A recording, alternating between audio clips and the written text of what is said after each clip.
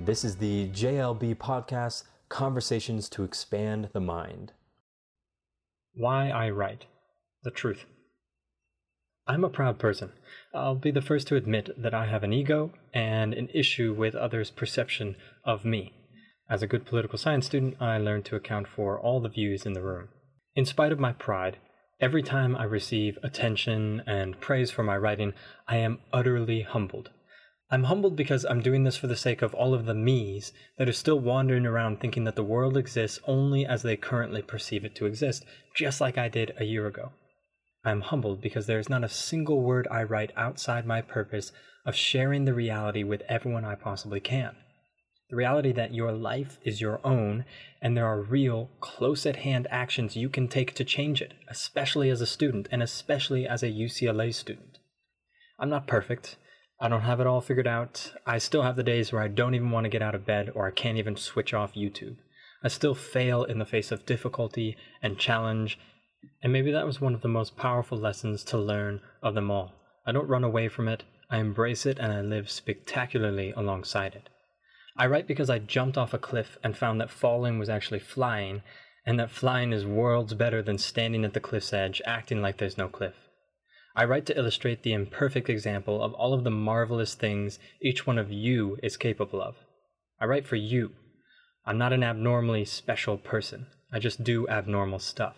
Here's a list of some abnormal things I've done to create an abnormal life of awesomeness out of a normal life of normalness. I know it's normalcy, but we're going to go with normalness. Number 1, induced deep depression by jumping off the cliff. Burned the ships.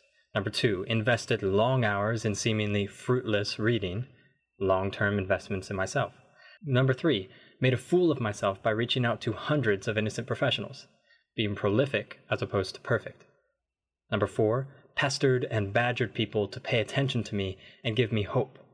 Pursued relationships instead of connections. Number 5, wrote about all of it and forced it upon unsuspecting audiences. Swallowed my pride and did something that made me uncomfortable. This is not a trending HuffPost article on the 7 tricks to change your life forever.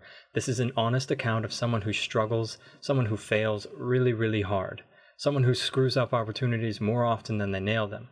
Someone needs to bang his head against the brick wall to find out that it actually is made of bricks after all. You know what's so phenomenal about my many faults? Each way in which I fail illustrates yet another way that you can achieve the same things I do and with less pain, I'm sure. I'm not here to tell you the ways that I'm better than you.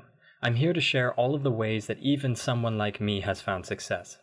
There are countless, truly endless tips, tricks, pieces of advice, and beautiful encouraging mantras I can pass on to you right now. But let me find you exactly where you are.